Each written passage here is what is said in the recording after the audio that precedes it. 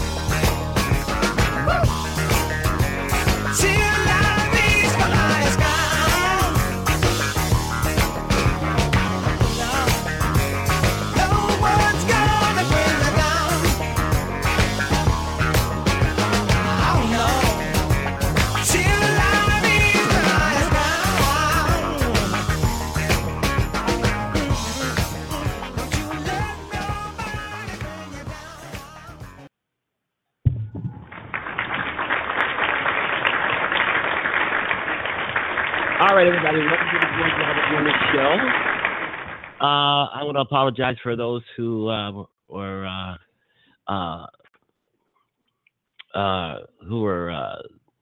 booked to the show, but I wasn't able to show up on the air because I was a lot under the weather. So we're back. Hopefully, I'm still a bit under the weather, but I have to try and go on with the show. So I'm going to say it's a great day in the city of Chicago. It's beautiful. It's sunny. It is just one of those days you wish it could stay like this forever. It is just so beautiful out there. We were out this morning and just walking in the neighborhood, enjoying the weather, the people, the nature itself. It was just beautiful. It was great. And I was still under the weather. I don't know. It just, whatever I got, it hit me bad. It really hit me bad. I want to apologize to the folks who were expecting George Wilder to be on the show, to be on the air Monday and Tuesday. And I just couldn't. If I wanted to, I couldn't. And I wanted to, and I could not. All right, author Judith Bognar Bean and commentary will be on the show. Direct from Chicago, Illinois, the George Washington Jr. Show is on the air. See, I still have that little bit of cough, and but I think we'll be fine, folks. I may have to end the show a little earlier. I don't know. We'll see how it goes. We'll see how I go, and I'm just glad to be back, and I want to be back, but my body says no. Then I have to tell my body, oh yes, I overrule you. I will be back. This is this is Al Green, not the singer Al Green, but this is Al Green, the congressman, I think, in Congress, and he really, really nailed the Republicans on this one. Al Green. Mr. Speaker, I hope you can hear it fine. I'm proud to rise and stand in the well of the House of Representatives. And Mr. Speaker, I'm very proud of those who have called for civility. I compliment them for calling for civility. I think civility is appropriate at all times, Mr. Speaker. But Mr. Speaker, I do have to ask, where were you? Where were you when the President of the United States of America stood before law enforcement officers and said, you don't have to be so nice when you have a person within your care, custody, and control? Paraphrasing him, of course. Where were you? Where was your compassion for the many people who have been victims of brutality at the hands of the constabulary? Where's your compassion for all of the people who understand that that was a message, whether intended or not, that was a message to the constabulary, to the police, that you can abuse people who are in your care, custody, and control? Where were you? Why didn't you speak out? Where was your sense of outrage as it relates to the President of the United States of America encouraging persons to assault people who were within the care, custody, and control of the police?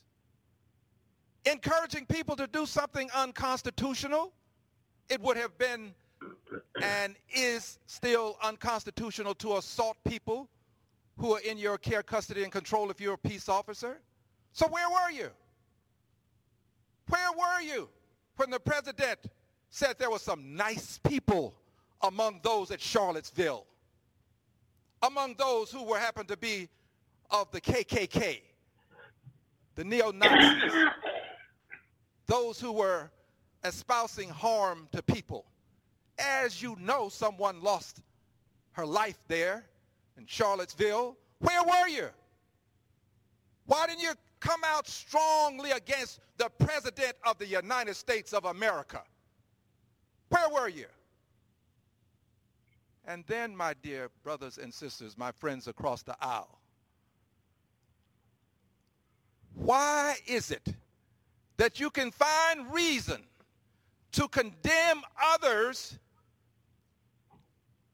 and propose a resolution, but you propose not one single resolution for the President, who has consistently and persistently created levels of incivility that have emanated to the extent that some people may have been harmed already? Where were you? Why is it such that you can be outraged now, but you couldn't be outraged then?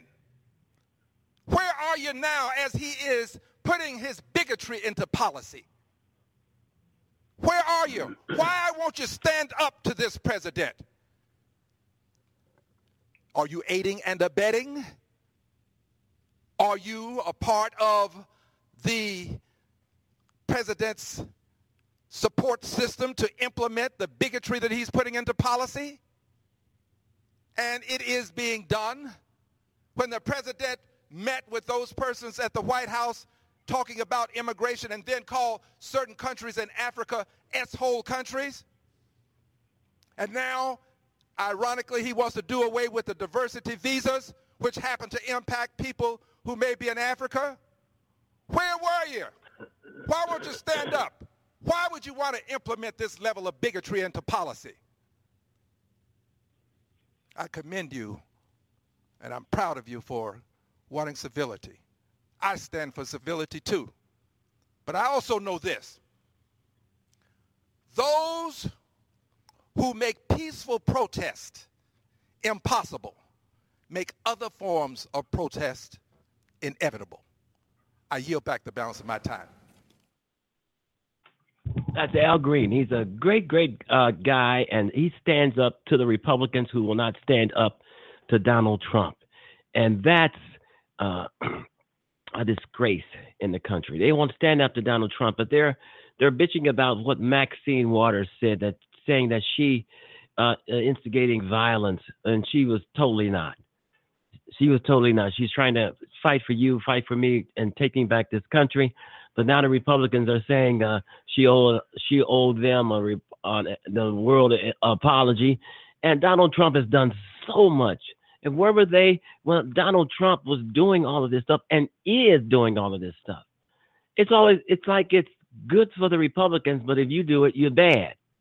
They have one standard for President Donald Trump and another standard for you. And Donald Trump is not above the law. People ought to stand up there and tell him that. I don't understand why they are afraid of this guy. He's right. I've said this several times on this show in the past, that the Republicans in Congress are just aiding and abetting this guy. They're aiding and abetting Donald Trump.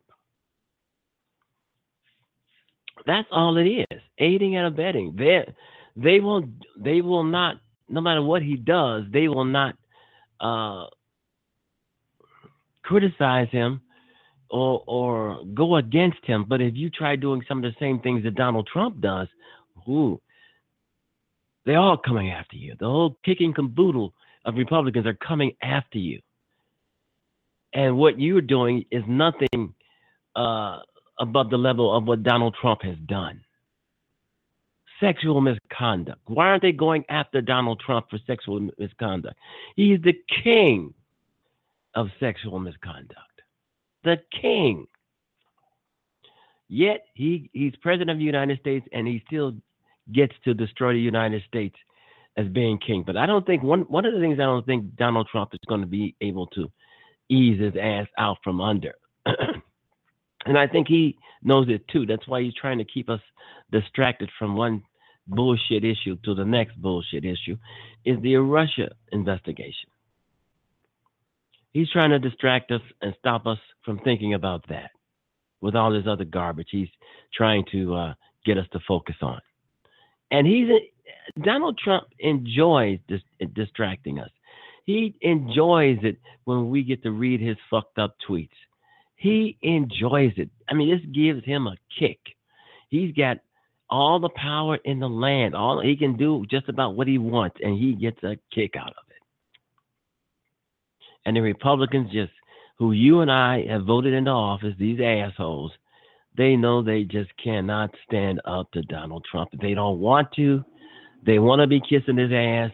They just don't want to be standing. Even though Donald Trump does not employ them. You do. Donald Trump does not pay them. You do. So that's why I say a blue wave has to come. I don't think the Democrats are going to win every House Republican held seat in every house around the United States, but I think we should win most. And I keep saying this, I'm not a Democrat. I'm an independent, but I do lean that way. So, it's a mess. It's a mess. And I want to say welcome to the George Wilder Jr. Show, folks. It's beautiful outside. It's great. It's wonderful. But I feel awful. But we're going to try and get through it. It's one of those things where, and I've got some more bad news coming up on the show. And I should do that right after this. We'll be right back. We're going to do a musical break, and we're going to be right back.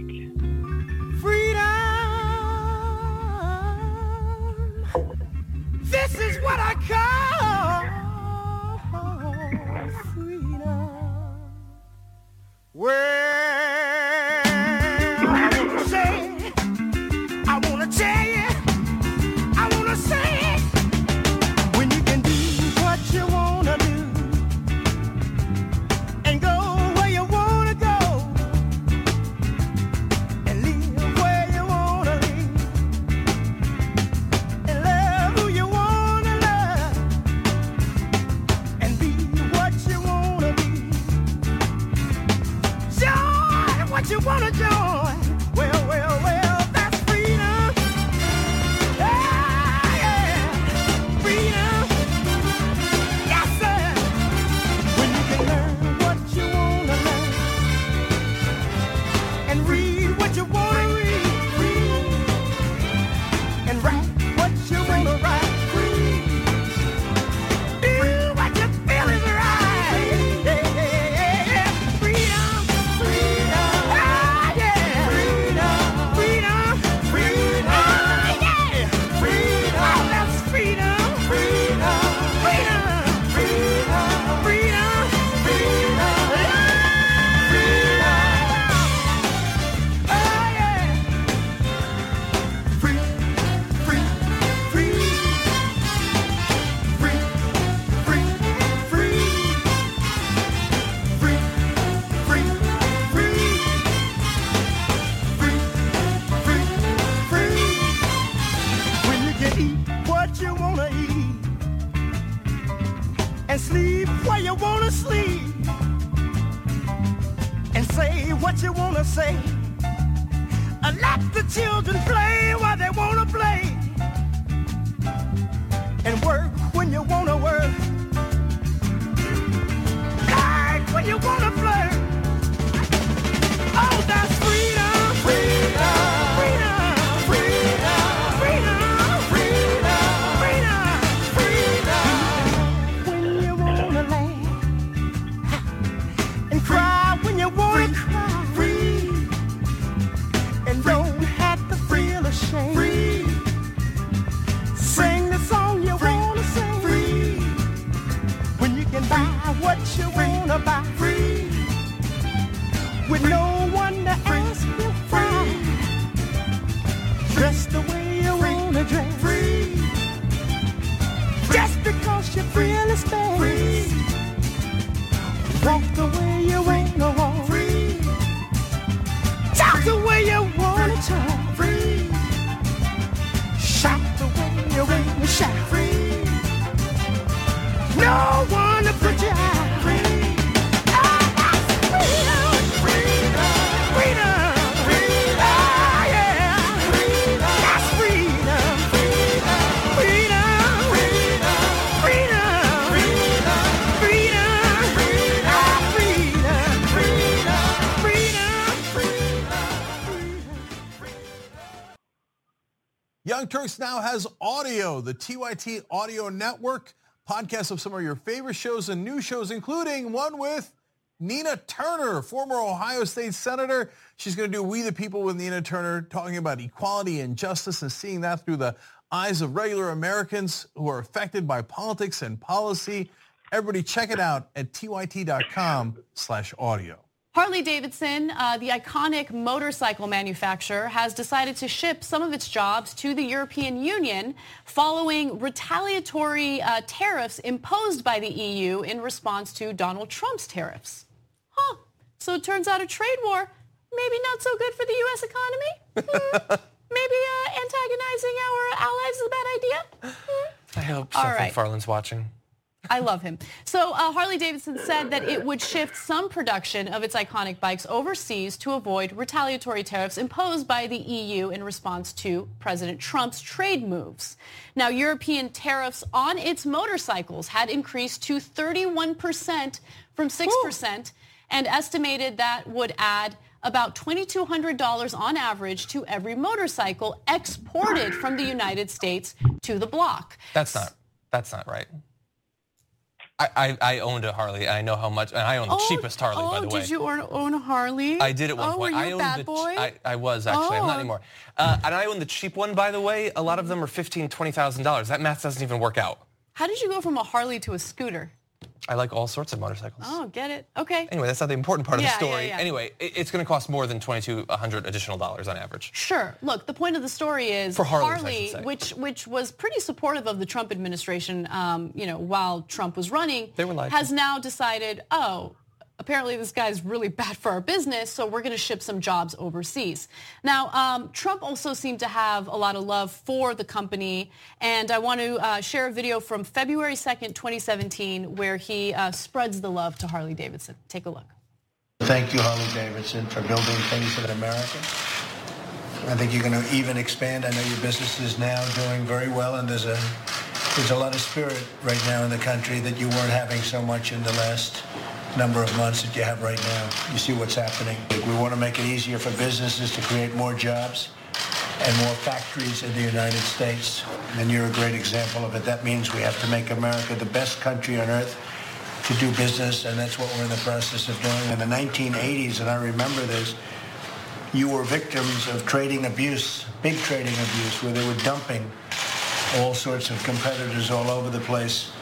And Ronald Reagan stepped in, and he put on large tariffs, and you wouldn't be talking about Harley Davidson probably right now if he didn't do that. But we're going to help you too, and we're going to make it really great for business, not just you, but for everybody. You know who's not good for business? Donald Trump, a man who went bankrupt 6 separate times before being elected as president of the United States. He was partially elected because part of our electorate believed that he was a smart businessman. A smart businessman doesn't go bankrupt 6 times. A smart businessman understands the nuances of the very policies that he's pushing for. He is not a smart man.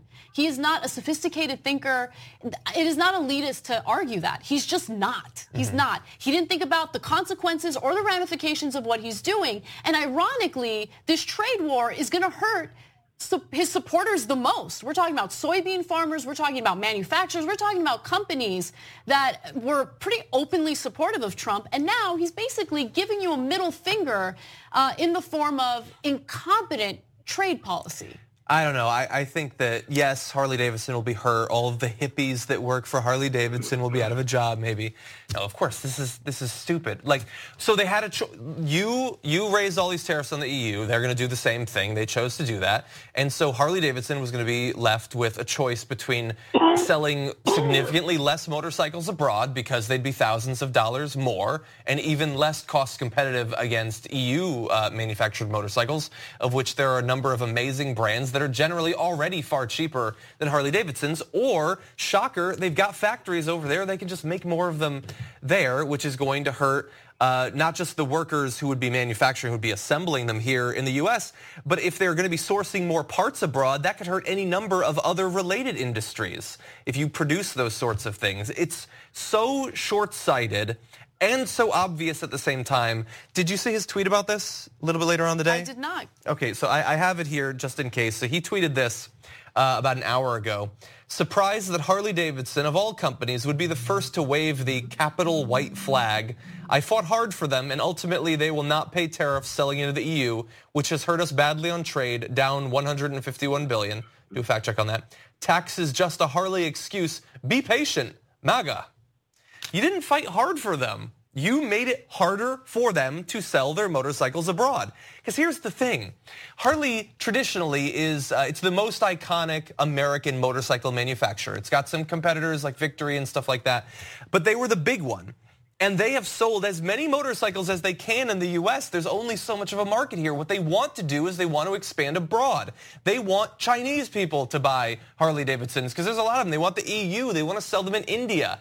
And you are making it way more difficult for them to actually do that when you make them so much less cost competitive against those domestic international competitors. Absolutely. And, you know, Europe is the second largest market for Harley Davidson. So they are legitimately concerned about how these tariffs are going to impact them. And so it makes all the sense in the world that they would react this way. It makes all the sense in the world that our allies would react the way they have to Trump's tariffs. They were not well thought out. They just weren't. And again, I'm not going to sit here and say tariffs are unacceptable under any circumstances. No, I know that the situation is a lot more complex than that.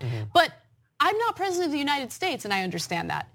most people are not president of the United States and never will be, and they understand that. The president of the United States doesn't understand that. In his world, everything is black or white, okay? And in order to sell these tariffs, he has lied to us about trade deficits. He has made up numbers, and a lot of those numbers have gone unchecked. And it's frustrating because the people who lose in the end are the American people, those who do create American manufacturing jobs, those who are employed in those jobs, farmers who grow soybeans, oranges, all these different industries, all these different farmers are going to be negatively impacted by this man who doesn't have enough brain cells to think logically about how his policies negatively impact people. 2 easy ways to follow the Young Turks. One is hit the subscribe button down below. Then you're a TYT subscriber. And second is ring the bell.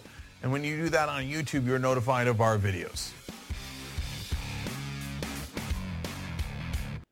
Donald Trump is not President king. Trump says he can do whatever he wants with the Justice Department. No, he cannot. Making the comments during an impromptu interview with the New York Times, asked whether the Hillary Clinton email investigation should be reopened. He said, quote, I have the absolute right to do what I want with the Justice Department, but for the purposes of hopefully thinking I'm going to be treated fairly, I've stayed uninvolved with this particular matter. Evan Perez is out front tonight. And Evan, set the record straight for us. What can and can't the president do with the Justice Department? Right. Well, Poppy, the fact is the president controls the Justice Department in the sense that it's part of the executive branch. Right. It reports to him. He hires and has the right to fire the Attorney General, the Deputy Attorney General, the political appointees there. But, you know, when it comes to, say, ordering an investigation of his political opponents, which is kind of what the conversation that was part of the context there, you know, there is a limit to what he can do simply because there has to be a legal basis for doing such an investigation. And if he tried to force the Justice Department, the FBI, to carry out an investigation of his political opponents for which there was no legal basis, I think he'd get a lot of pushback from the career people there. He'd get pushback from the Attorney General, certainly Jeff Sessions. I think that's part of his frustration.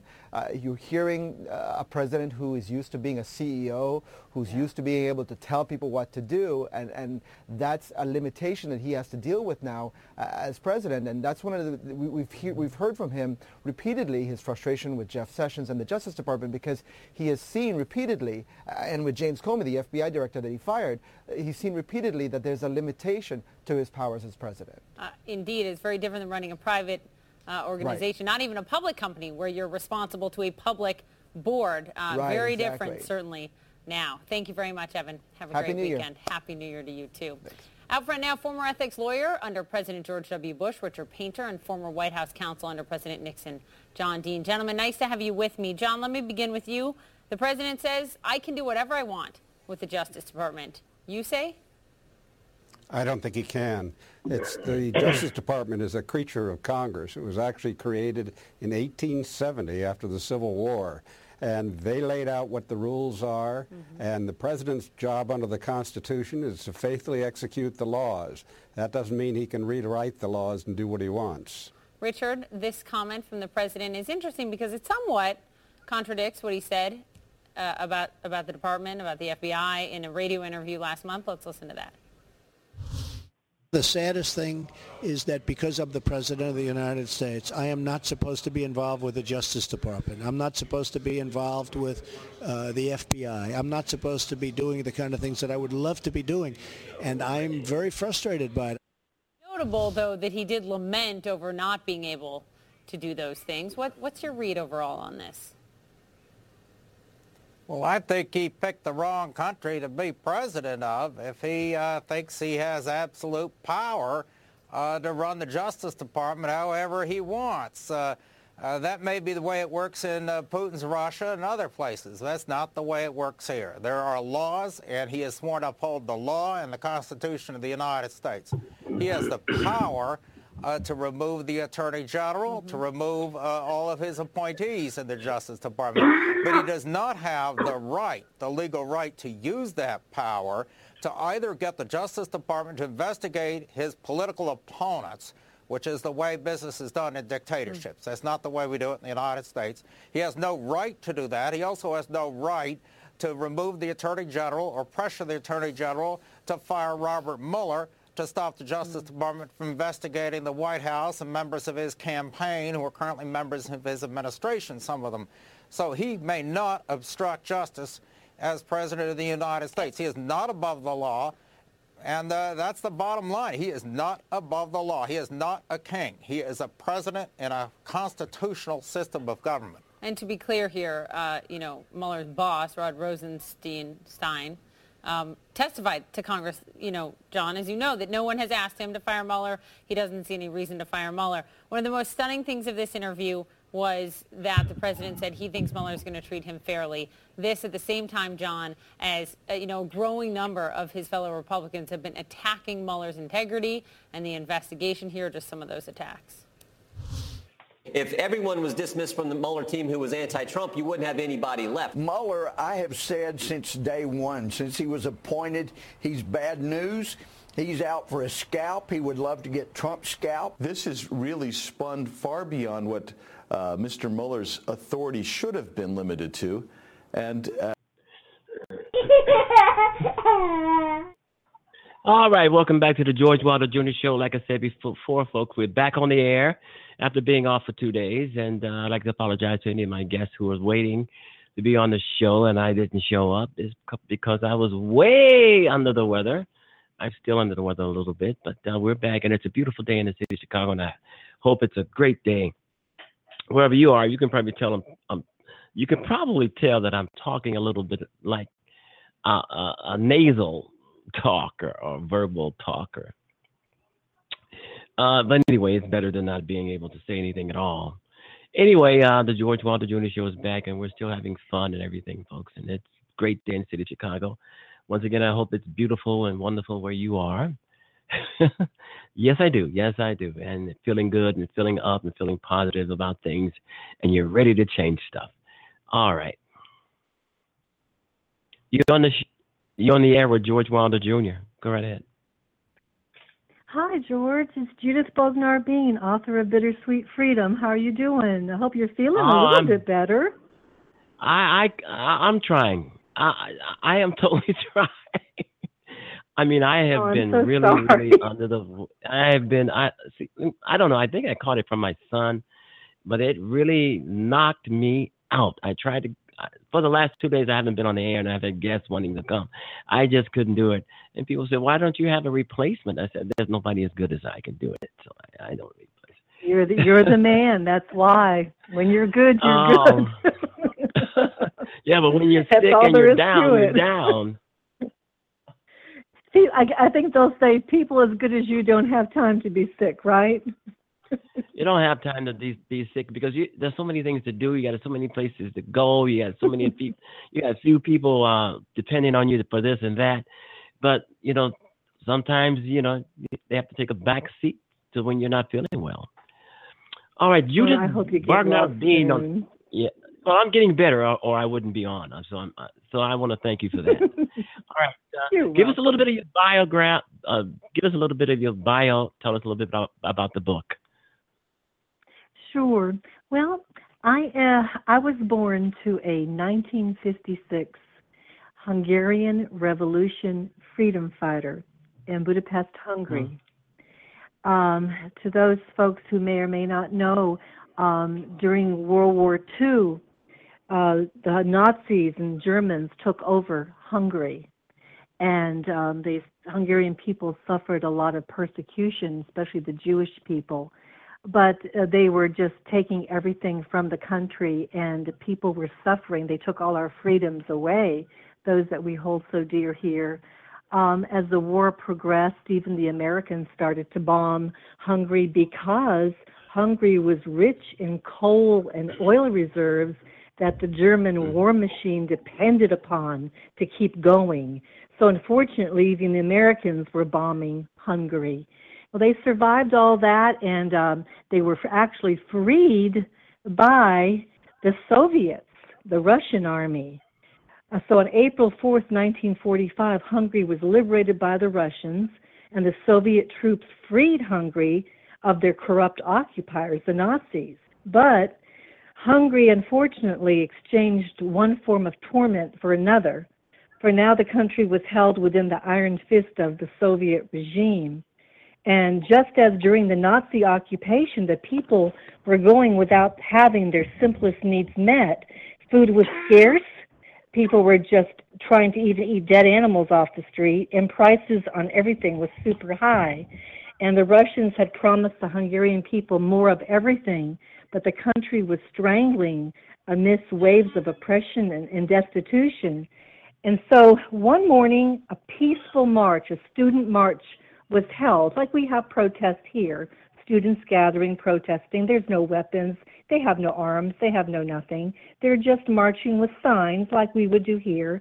The Tuesday, October 23rd, 1956, my father, who was one of the major leaders of the underground movement against the Soviet occupation of Hungary, and one of the leaders demanding more rights for the people, more of everything, because the country was starving. They started marching one afternoon, October 23rd. In the late afternoon, just by word of mouth, thousands and thousands of students started gathering, and they were holding a protest against the Soviet government demanding democracy and reform. And they were heading toward a radio station on Brody Shandor Street to broadcast their demands to the world for freedom and to hopefully rally other nations to their plight, including the United States of America. Well, by the late afternoon and early evening, the crowd had grown to over 100,000 people. And in Hungary, there was this notorious Hungarian secret police called the AVO, and they allowed a few protesters inside the radio station.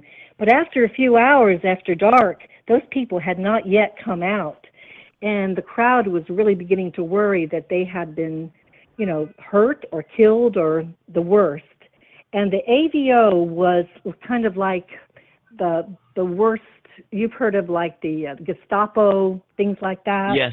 Well, their mission was to hunt out any man, woman, or child even remotely against Russian rule of Hungary. Their motto was whatever it takes to make them confess. And they had their notorious terror house where they took people, even just young people, just for speaking out against the government, things we take so lightly today. They pulled out their fingernails with pliers, dipped them in hydrochloric acid. And so the people said that they had enough of this. They had enough. And as night descended on the crowd, the AVO, or the so-called secret police, started mowing down the people with machine gun fire from the tops of buildings. They just started shooting down. And that was the beginning of the bloody 1956 Hungarian Revolution. And my father was in that. He was one of the ones confiscating any weapons that they could get from the AVO that they were knocking out and beating up and dragging down to take weapons away from them. As the night went on, innocent people just wanting freedom and food, basically food, were beaten up, left for dead. They were killed. They were taken away to be tortured. And most of these people were under the age of 20. We got through that, and a few days later, one of my dad's friends announced to my dad, he says, they know who you are. They're coming to get you. And I don't even know, it could be any minute, it could be tomorrow, but they're coming to get you. And so what happened is that very night, we gathered up everything. I was only 2 years old, by the way. My father was 20. My mother was 19 years old. And that very night, we had a little humble apartment, if you could even call it an apartment. It was one room with a cold stove in the middle and a mattress on the floor and a table, and that was considered luxurious accommodations. But on that night, during those dark, mournful days of the Hungarian Revolution, we were a small sum of thousands who made our treacherous passage trying to get to America. There were many, many different routes that people were taking, but we decided just to go it on foot and trying to get to a place called the Andau Bridge, which was in Austria, but it was still a good 90 miles away. And so we had a friend who had like an underground system going with trucks, and they confiscated a Russian truck. And so the freedom fighters were gathering as many people as they could into these Russian trucks and taking us as far as we could into the wooded areas where another truck would find us. And we would have to make our way. But all the time, the Soviet army is patrolling the streets. They're patrolling the woods. You can hear the machine gun fire going off, and people are screaming, and children are crying as they're being mowed down, trying to escape oppression. And so we were able to... Go ahead, George. I'm sorry. It sounds like something that may be still going on today. It is. You know, people. It is. People. It is in different forms. In different forms. Yeah, that's right. And in some cases, not even different forms. And I mean, you got some of this stuff going on in the United States. You know, I mean, a place where you were trying to around the world. In Iran, look what they're doing even to the people of Iran. It's not the people's fault, George. It's not their fault. They can't help what government's over them. You know, it's the government, it's their leadership, it's the people at the top who are stepping on the people on the bottom. Yeah, the very top. The very top who are stepping on those who have nothing. Sometimes it goes beyond the top. It's not even like even the president of a country. There are systems in place all over the world that are even telling other people what to do. It's so, sometimes I think the layers are so deep that we're never going to get to it all. There's always more to it than I think we even know of. Or it's going to get even worse than ever. You know, I mean, it's getting bad. I mean, the scene that you were describing back in Hungary. I mean, this reminded me of some of the things that's going on in America that's just starting, because we have new leadership at the top who, this guy wants to be a dictator. He wants to be like Adolf Hitler, and his policies is exactly that. And I wanted to say one thing about the book. You sound, as you were talking about the book and your struggles, it must have been really emotional writing the book for you. It was very difficult because the book not only starts with the revolution, the book details the very, very beginnings of living through a world war. My parents were just kids. They were little kids, 7, 8 years old, and here they're born into a life that they had no choice to be born into. I mean, they were forced to be born into this time, into this horrible time in history. And you think if they knew what they were getting into by being born, they probably would have refused. Probably. And I wrote in my book about my dad, and this sums it up, what I just said to you. I said, he was not born to be an ordinary man. He was not destined to even lead an ordinary life, but destined to live the extraordinary life of an unsung hero of the 1956 Hungarian Revolution. And he was destined to live through the monstrous atrocities inflicted upon the people of his country of Hungary by the Soviet army. And by the way, my father had to do this. He was destined to take lives, to save lives. If that makes sense. He was destined to be a leader. Destined to have to kill to save.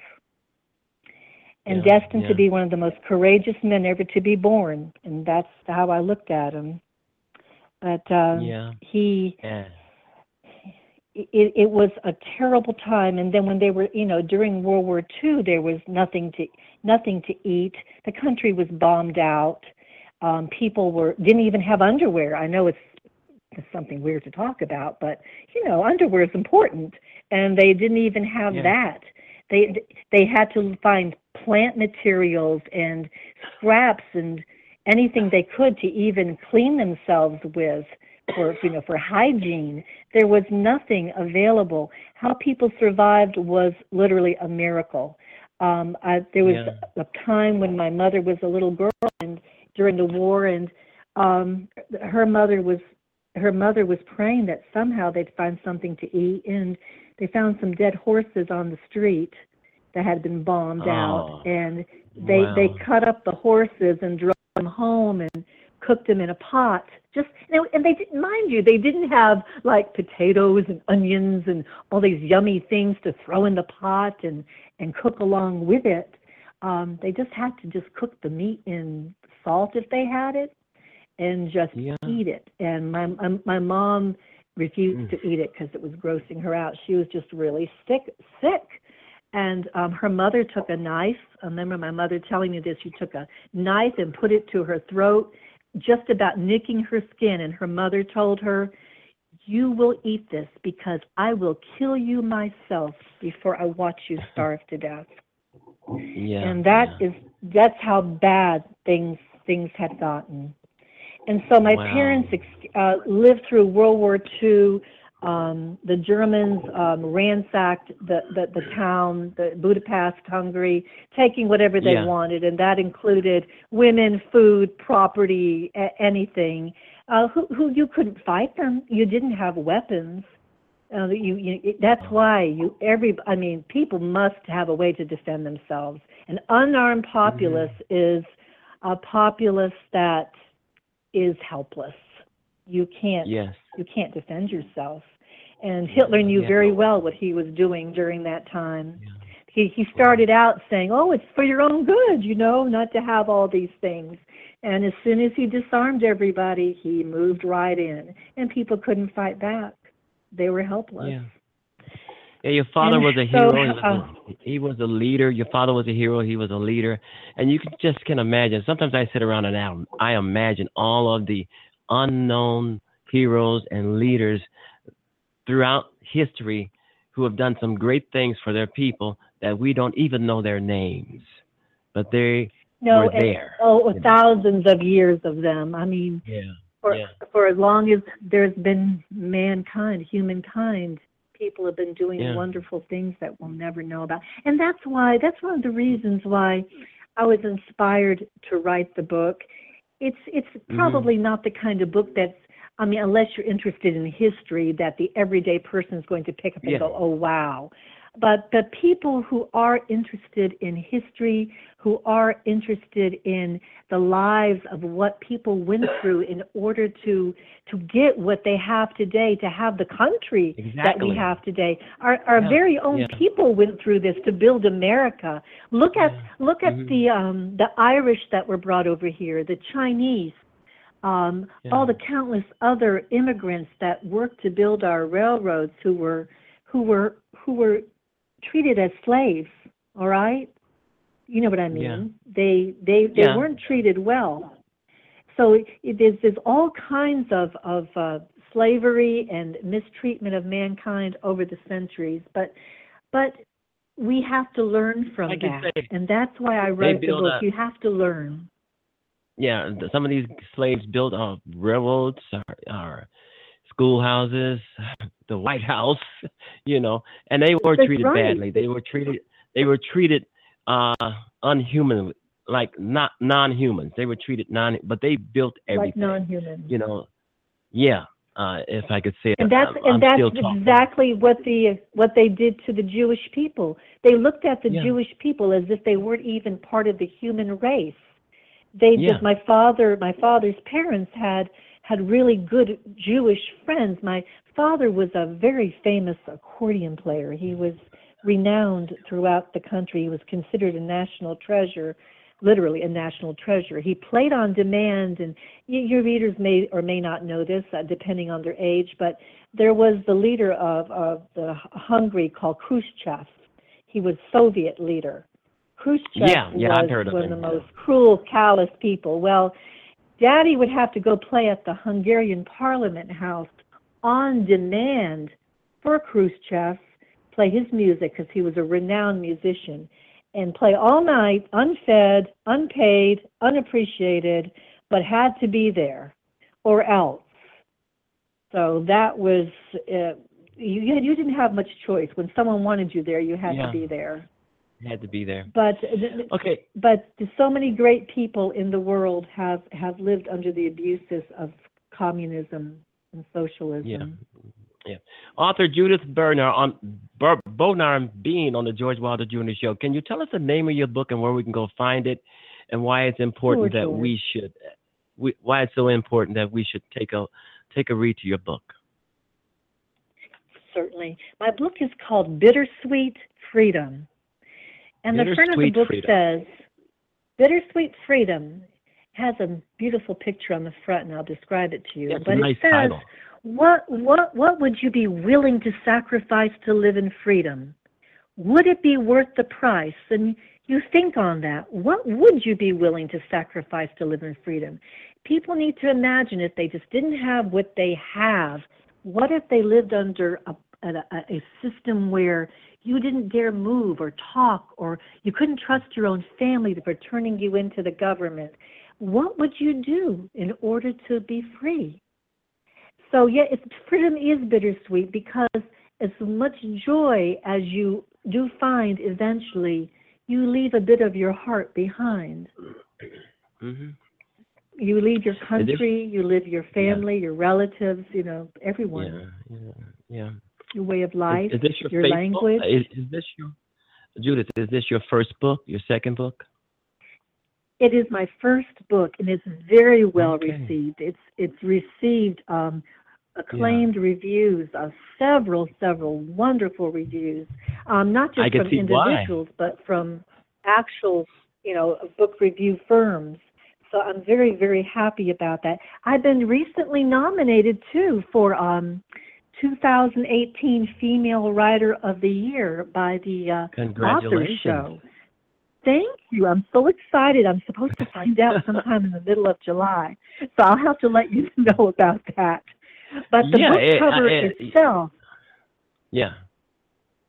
Oh, go ahead, George. I'm sorry. Go. No. You were talking about the book cover.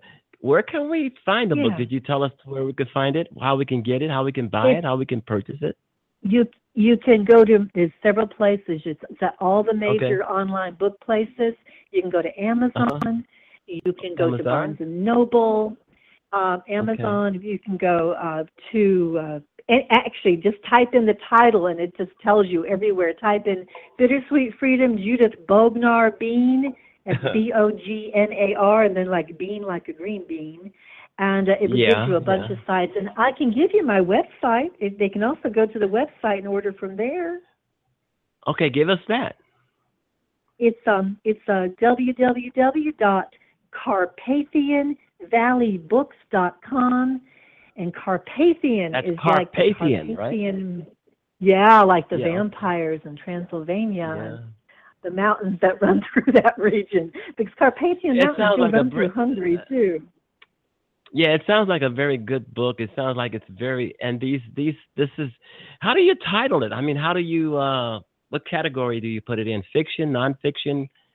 Oh my goodness, they have it under several. They have it memoir. Oh. They have it nonfiction. They have it history, and it's also under biography because it's a true story. So it's under several categories. Basically, nonfiction. The nonfiction. neat thing about this book, I will tell you something though that the reviewers really liked about it is the fact that, you know how you read a memoir and they always say, we did this, I did that, then this happened. I find that kind of dry and sometimes a bit boring. Yeah, it does sound boring. So it is boring. It's always been for me. So I thought, how can I make this not boring, even though it's interesting? Yeah. But I made it read like a story, like a once upon a time story. It's like you're reading a story to a child. So it's all like, reads like make believe, but it's real all the way. So it is real, it's and much it's very, more. And it's very interesting. It's very interesting. It sounds like a page turner. It keeps you gripped to the. It keeps you gripped to the story, and the Chiclet Cafe lady said she couldn't go to sleep. She says, "This thing kept me up all night." Yeah, it's something that you don't want to put down until you finish. until you finish exactly, reading it. because you're always wondering. Well, it's like she said, the family had so many things happening to them, things that are so out of the ordinary for the everyday people. You wondered every time you turned the page, well, what's going to happen next? How are they going to make it through this? How are they going to survive that? And if that happens, then where are they going to go from there? So I gotta know. I just gotta know. I gotta know. I gotta know. It sounds like the old commercial, inquiring minds want to know. Remember that one? Yeah, we want to know. We want to know. I want to thank you, Judith. Judith, I want to thank you. Running out of time. I want to thank you, Judith Bognar, being on the George Wilder Jr. Show. Give us one website one more time to where we can go get your book. So everybody listening, we'll have that idea of how to get your book and where we can, pick it up to enjoy it. Of course, and it's Carpathian, CARPATHIAN, valleybooks.com. And it's also available on Amazon, because a lot of people go to Amazon, Barnes & Noble. Again, just type in the title, my name, it'll pop up everywhere. Judith, I want to thank you for being on the show. You've been very exciting, dealing with my cold and everything. It's been beautiful. You're wonderful, George. I just want you to feel better. It's tough working when you don't feel well. And I thank you for taking time, even though you don't feel good. Yeah, it is tough, but, it's still fun. It is still tough, but it is fun. I hope I hear from you again. Bye-bye. I thank you. Bye-bye. All right, that was a great interview from a great person. Judith Bognar Bean, her book, Bittersweet Freedom. Check it out. I know I will. I know I will. All right, we should be right back after a little bit of from a musical guest on the show. And I am feeling a little bit better, folks. But you know what? It's still there. I'm feeling more. See, I can barely talk. I'm talking through my nose right now, but I'm here, and we're gonna do this, and we will be back. Musical break right here. I think you can hear that. One day you will begin.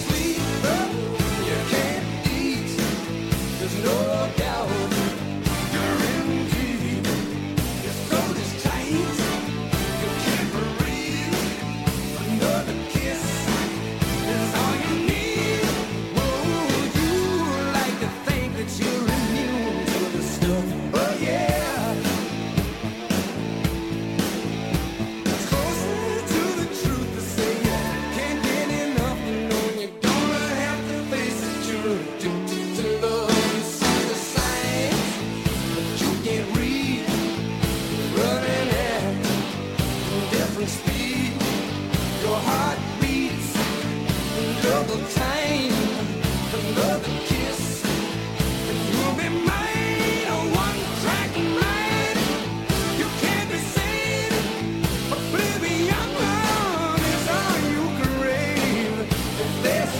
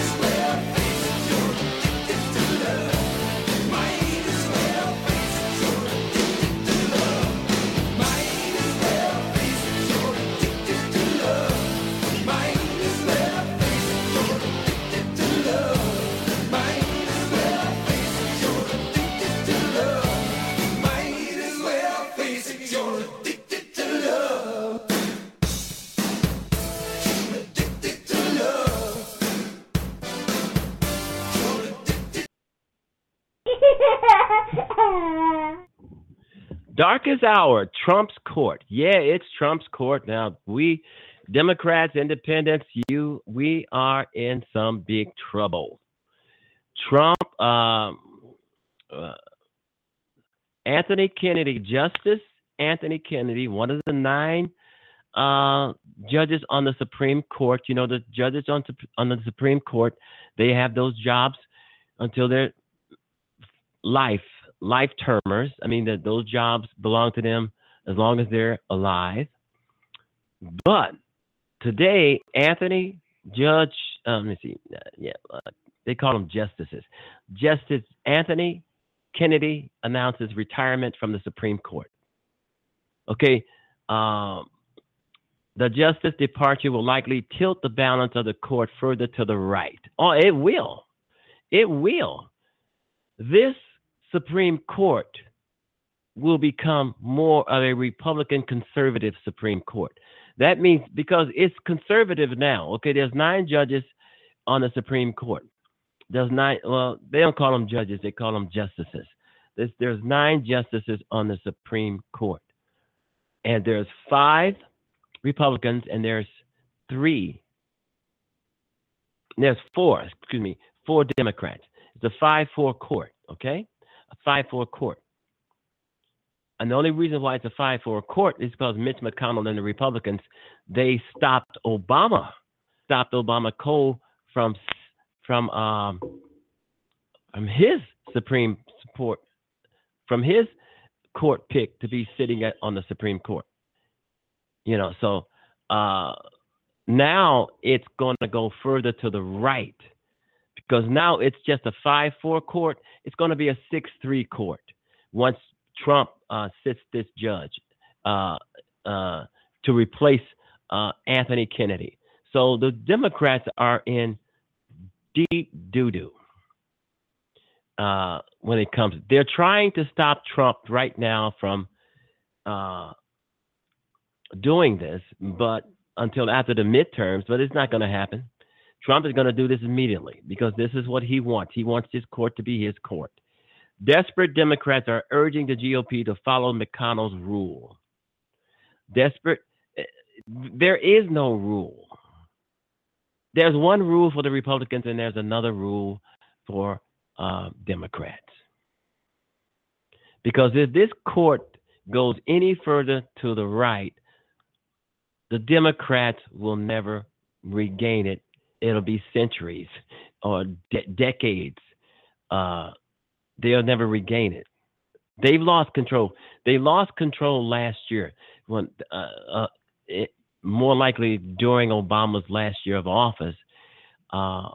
Mitch McConnell and the Republicans embarrassed the Democrats, insulted the Democrats, said the Democrats was not going to be able to sit their nominee onto the Supreme Court, and the Democrats caved in. And and after the election, Trump chose the Republican to be set on the Supreme Court, which made it a 5-4 court. 5 Republicans, 4 Democrats. So if there's and it seems like every vote is down partisan lines. So the Democrats, we're screwed. The independents, you're screwed. The Supreme Court is going to be a Republican court. And in some ways, I blame this on the Democrats. I really do. Because they let Mitch McConnell and the Republicans screw them out of a Supreme Court pick, which they had every right to do. And now this has happened. The court is going to move further to the right. And it's inevitable. It's going to happen.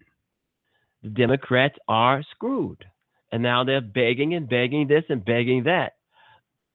It ain't going to happen because Trump has proved over and over again he hates Democrats. So I'm pretty sure he's going to move quickly on this.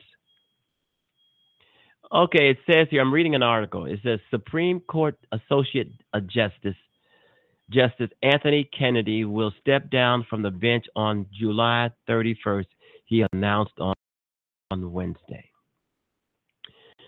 I think I'm quoting him here. It says, "It has been the greatest honor and privilege to serve our nation in the federal judiciary for 43 years.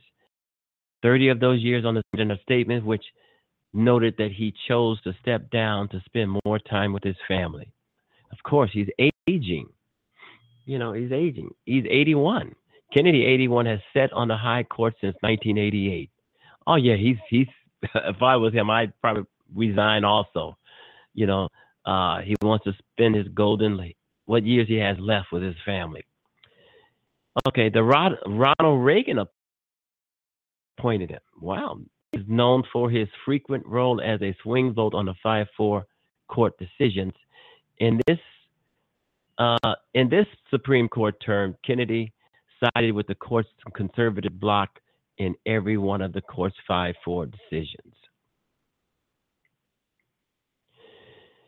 And with his departure, President Trump is likely to appoint a more reliable conservative judge who will swing the balance of the court further to the right.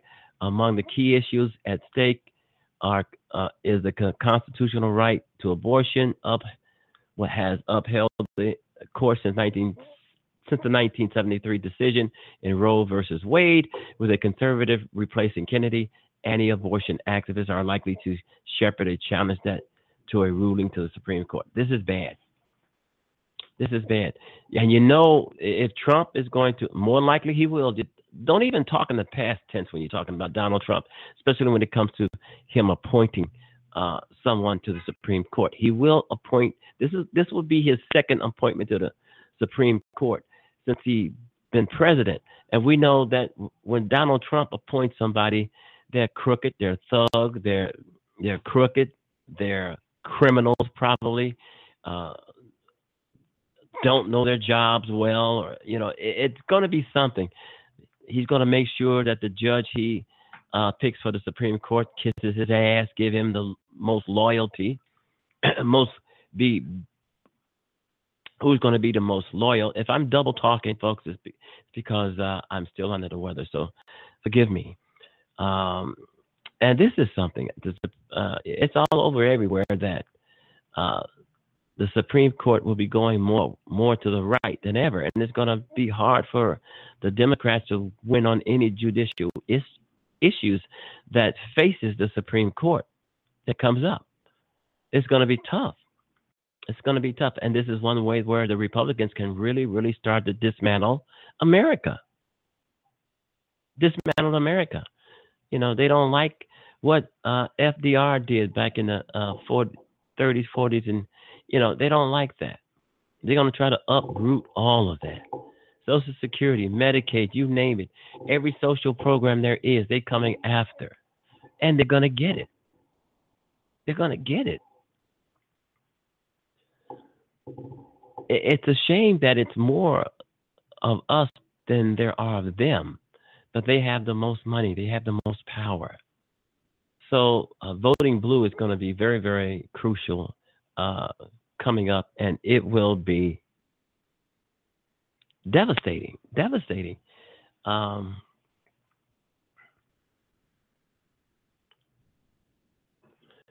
And this guy, he voted, from what I'm reading here, he voted with the Republicans all the time.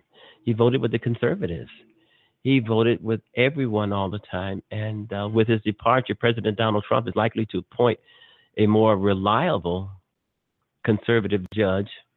Yeah, somebody who will be kissing his ass, doing what he wants them to do, no matter how crazy, how buffoonish.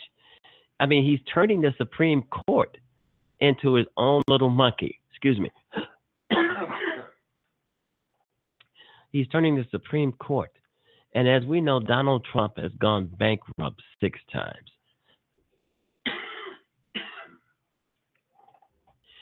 He has filed bankrupt 6 times. That's not a businessman. That's someone who's failed as a businessman. And everything Donald Trump touches goes to ruin. And now he's about to touch the Supreme Court. And it's going to go to ruin.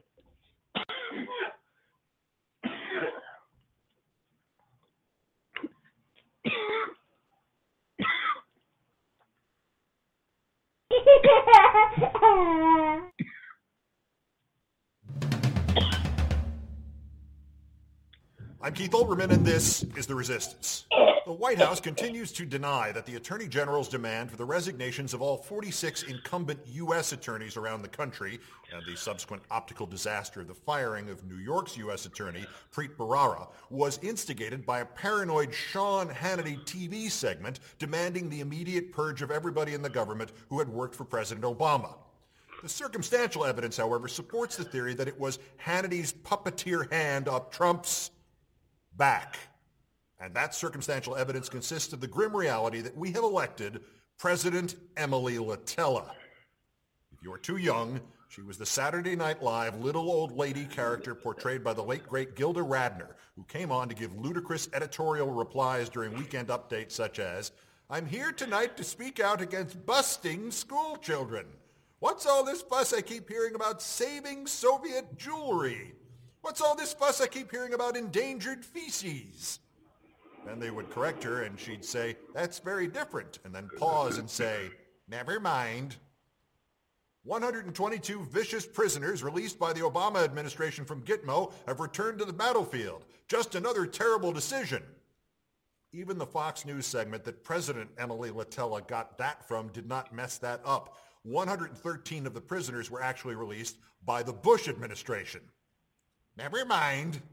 But Trump was watching, listening, as in February, seemingly talking about terrorism in Europe. You look at what's happening last night in Sweden. Sweden! Who would believe this? Sweden! They took in large numbers.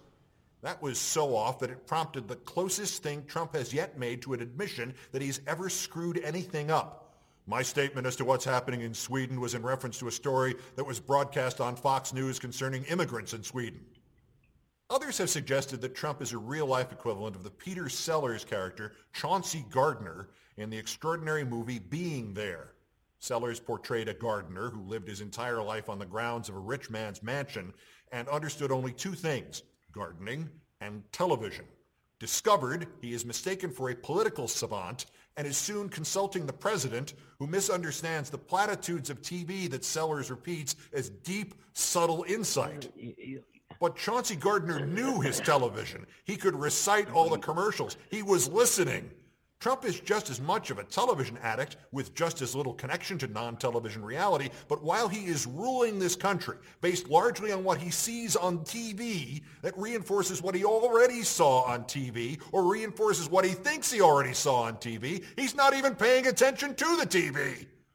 Since the inauguration, he has tweeted about a minimum of 11 news stories it seems fair to believe he saw on television and gotten them wrong in some way. Besides the Swedish and Gitmo stories, the Women's March protesters. Why didn't these people vote? The so-called carnage in Chicago. The so-called expert who could prove there were 3 million illegal votes, only the guy has never produced the evidence that he's promised.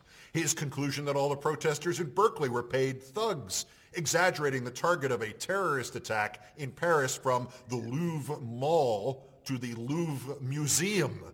His announcement, although protests at the Republican town halls had been planned by liberals, that the first time Jeff Sessions ever met the Russian ambassador, it was arranged by Obama, about Arnold Schwarzenegger's departure from The Apprentice, and add to those the crazy Obama tapped my phone story. He's President Emily Litella. Trump's first 279 non-deleted tweets as president are amazingly television-centric. There were 2 in which he congratulated himself on the TV ratings of his inauguration, 10 promoting the broadcasts of TV interviews he has given, including the exact time the show would air. There are 6 that specifically criticize CNN, 1 that criticizes MSNBC, and 24 that refer imprecisely to media, fake news, fake media, or fake news media, including one about how, after he called them all that and called them the enemy of the American people, quote, "It is amazing how rude they are." And the number of Trump tweets that include Fox graphics or images, or congratulations to Fox News on its ratings, or simple statements tagged at Fox and Friends as if he's grandpa yelling at the television, that's 12 tweets. This is a total of 54 tweets about TV or stuff he kinda saw on TV. I have invoked Saturday Night Live and the film being there, so why not one more? In the other great speech in the fantastic Paddy Chayefsky movie Network, Peter Finch as Howard Beale reminds us what television really is. When the 12th largest company in the world controls the most awesome goddamn propaganda force in the whole godless world, who knows what shit will be peddled for truth on this network? So listen to me. Television is not the truth. We're in the boredom-killing business. We deal in illusions, man. None of it is true. But you people sit there, day after day, night after night, all ages, colors, creeds. We're all you know. You're beginning to believe the illusions we're spinning here. You're beginning to think the tube is reality and that your own lives are unreal. You do whatever the tube tells you. You dress like the tube. You eat like the tube. You raise your children like the tube. You even think like the tube. This is mass madness, you maniacs. In God's name, you people are the real thing. We are the illusions. Sound like anybody we know? So is there a solution to President Emily Latella? I mean, before he is impeached, or imprisoned, or institutionalized. Well, years ago, an unhappy CEO whose fourth largest company in the world owned my television network sat me down and threatened to take the network off the air. I don't mean figuratively. I mean fire everybody at it, pay us our full contracts, and shut the channel off. Because a rival cable network was making up stories about how this CEO personally was selling material used to make weapons with which American servicemen were being killed. The man said his 80-something mother back in Cincinnati watched the rival network and kept calling him up to yell at him about his disloyalty, and he had had enough. So I said politely that I thought he was overreacting, and maybe there was a middle ground short of shuttering the network that was finally making him a reported $100 million a year in profit. And he said, like what? And I offered him a few ideas, and then I decided to point out to him how crazy his idea was, and I said it was exactly this crazy. How old did you say your mother was again? I asked. 80 whatever, he answered. Well, if she's that old, she certainly wouldn't be able to put up much of a fight if you sent one of your guys to her house and pulled her cable connection out of the wall. The CEO got furious, then he laughed, and then we compromised. But now I'm thinking, maybe this is the solution with Trump. Bannon and maybe a couple of Trump's rent-a-cops go in and pull all the goddamn cable out of the White House before this bastard kills us all. Because unlike Emily Latella, when Trump is told he has misunderstood something he heard on TV, he does not say, never mind. Resist. Peace.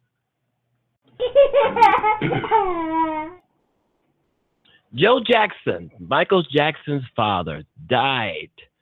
He died today at the age of 89. Joe Jackson, by which we would have never, ever heard of the Jackson 5, you know, the musical group from the 60s, 70s, and 80s, the Jackson 5, Motown.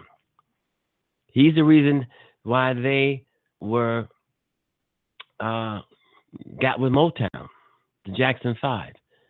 Michael Jackson's father. If it wasn't, we would have never heard of Michael Jackson. There would have been no Jackson 5. Joe Jackson died today. Or was it yesterday? Anyway, it says he's dead. Okay? And there's tributes going all over the place. You know, over him, you know. I've never been a fan of his of Joe Jackson, but I do know that he managed the Jackson. They said here it says that he had 11 children. One child he had while still being married to his wife, but I guess the other 10 was, you know, belonged to himself and his wife, you know. Anyway, he's dead. Michael Jackson's father. Well, as we know, Michael Jackson died nearly 10 years ago. Drug overdose or something like that. His doctors prescribing him too many of the wrong kinds of pills, you know, for his pain and all that kind of stuff. Anyway, his father died today, Joe Jackson. Joe Jackson was 89. I mean, 89, 90 years old, 89, 1 year away from being 90. And they say he was in a lot of pain. They say he knew he was dying. It was a month ago. He was diagnosed with cancer. Michael Jackson's father, but you have to think about it. And one article I think I read, he said that he didn't care or he didn't mind that he was tough on his kids. He said being tough on his kids made them successful, made them millionaires, made them loved all over the world. He said if he wasn't tough on them, probably that would have never happened. So he was tough on them. But some of them say that he went too far in abusing them, physically abusing them, trying to get them to, I guess, to do the right thing, to do the things he wants them to do. He managed the Jackson 5 for a long time. And Michael has said some pretty nasty things about him. And I'm hearing that Michael had left him out of his will. I think I've heard that 2 or 3 times, out of his will, because he was just so mean, I guess. And if you see Michael Jackson in the photographs with his father as a young man, you can almost see on Michael's face that he is not happy. He is not happy because his father is such a mean and nasty guy. And he was. Joe Jackson said, yeah, I was tough. I was tough on him. And I physically abused him. I knocked him around. I yelled at him. But they got their asses in gear, and they became famous, and they became rich, they became this, they became that. If it wasn't for me, he wouldn't be where he is now. I think that's what he basically said about Michael Jackson. If Michael Jackson doesn't like what I did to him, he can't take, if it wasn't for me, he wouldn't be where he is now. He owed, Joe Jackson felt that Michael Jackson owed a lot to him for his career. And Michael Jackson may have owed a lot to his father, because if his father wasn't tough on him, wasn't this or that on him, he may not have been the Michael Jackson we would know. But Michael Jackson clearly, I don't think Michael Jackson hated his dad, but I don't think he really liked his father. And Michael Jackson wanted to leave. I think there was years earlier, I think Michael Jackson wanted to leave the Jackson 5 a lot earlier than what he did. Because Michael knew that being in the Jackson 5, he was the one making the money. He was the one the spotlight was on. He was the one with the multiple talent.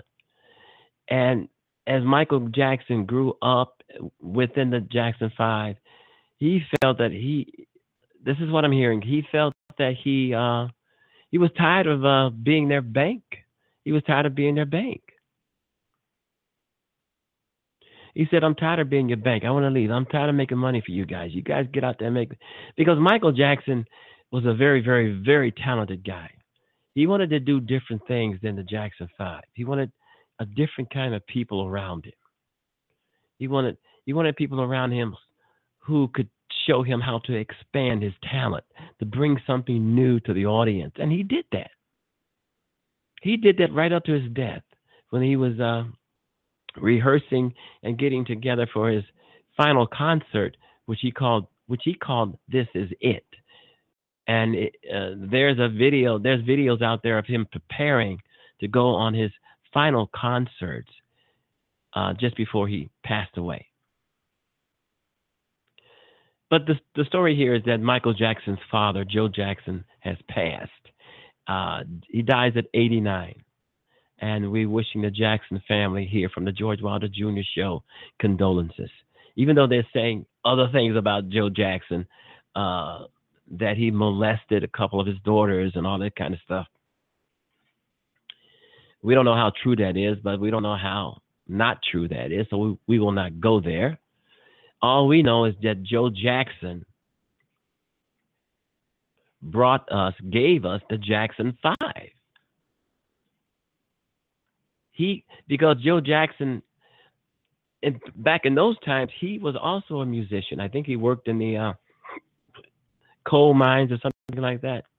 and he bought all the instruments for his kids, and they were good because he molded them. He may have been a little bit tough, maybe overly tough, but he molded them into to being successes. And a lot of them, Michael Jackson seemed like he regretted it. I didn't need, I can't really say what happened. I wasn't there. But all I know is he gave us the Jackson 5. And a lot of fans around the world appreciated that, especially Michael, who was a standout. I think Jermaine Jackson, Tito Jackson, Marlon Jackson. And I just learned that Marlon Jackson had a twin brother who passed away in 1957. See, you're always learning something new. Always learning something new. All right, Joe Jackson dead. Michael Jackson's father. Reason why I expanded on this because I was a great fan of the Jackson 5, but I was more of a fan of Michael Jackson. And even with the face, with the white face. And but he's gone now. Michael Jackson is gone. His father is gone, and we still have Michael Jackson on record. We can always listen to him. He's still there on record, but he's gone. It's something when you lose people who are very, very talented. That's something. It's just, and it's heartbreaking. Let's get back to the Supreme Court. The Supreme Court is going to be Trump's court. No doubt about that.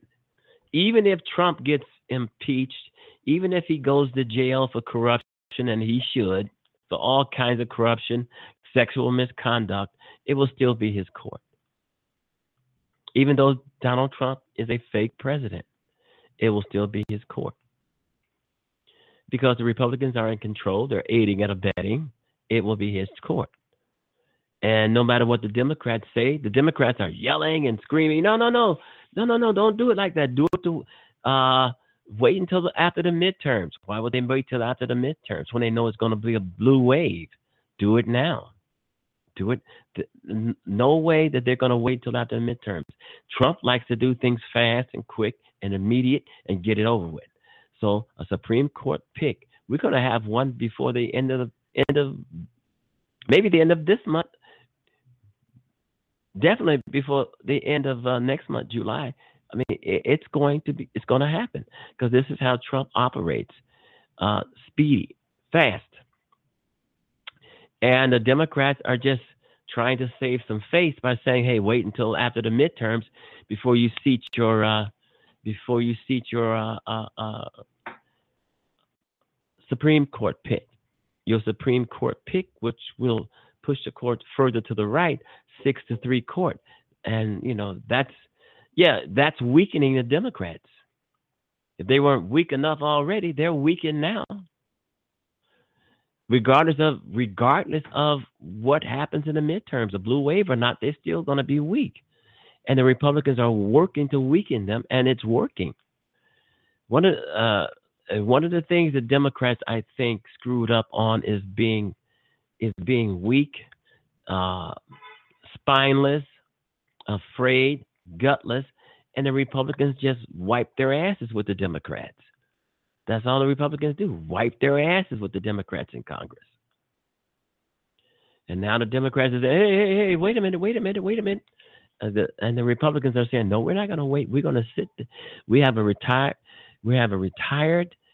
Supreme Court justice. He's retiring. We're going to have to replace him. There's nothing you Democrats can say. We're going to replace him with a conservative, someone who's far to the right, some alt-right wing nut that's going to tear apart, eliminate everything there is in the United States.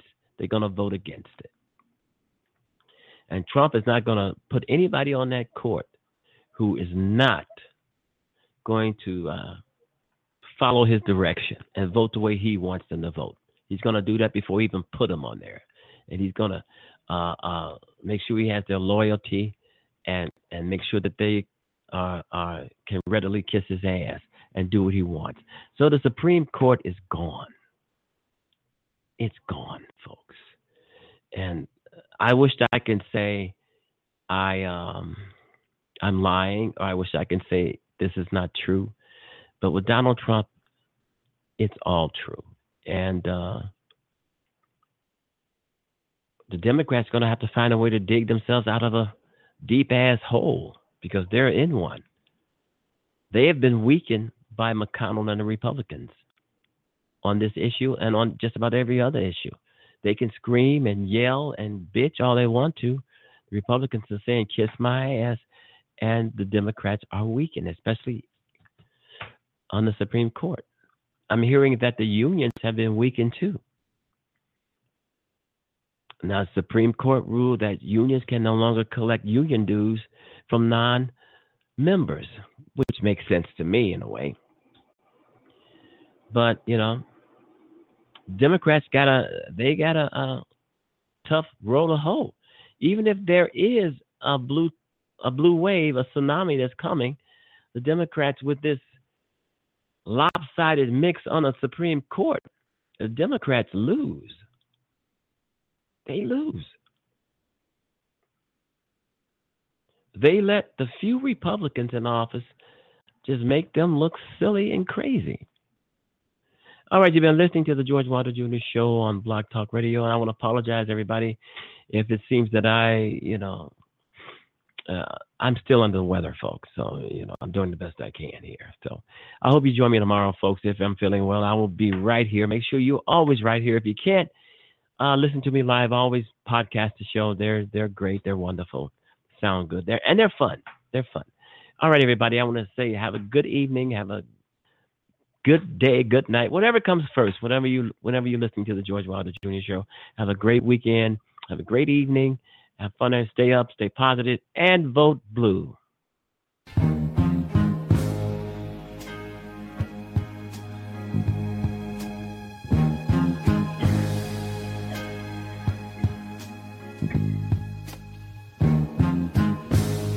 Heaven help the child who never had a home. Heaven help the girl who walks the streets alone. Heaven help the roses if the bombs begin to fall. Heaven help us all.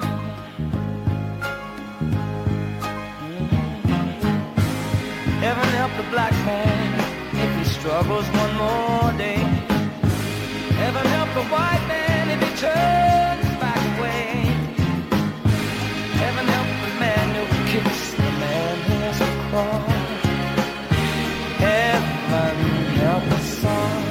Heaven help us all.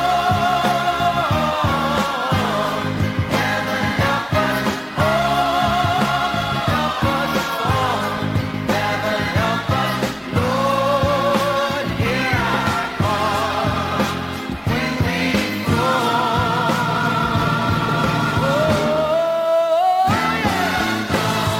Heaven help the boy who won't reach 21. Heaven help the man who gave that boy a gun. Heaven help the people with their backs against the wall. Lord, heaven help us all. Heaven help us. Oh, yeah. Oh, hooray.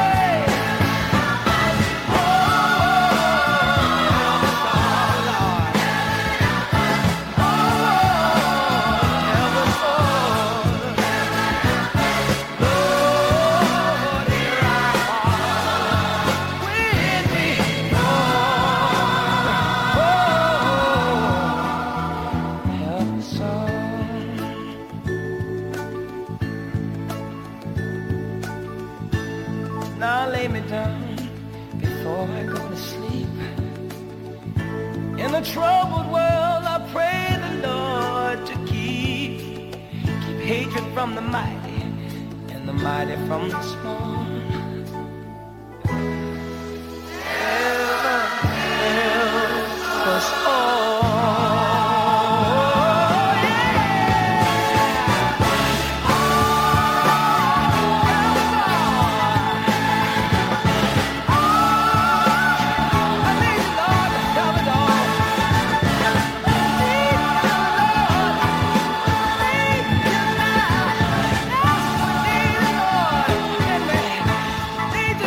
All right. Once again, goodbye, everybody. Have a great one. Make sure you join me tomorrow, okay? Bye-bye, everybody.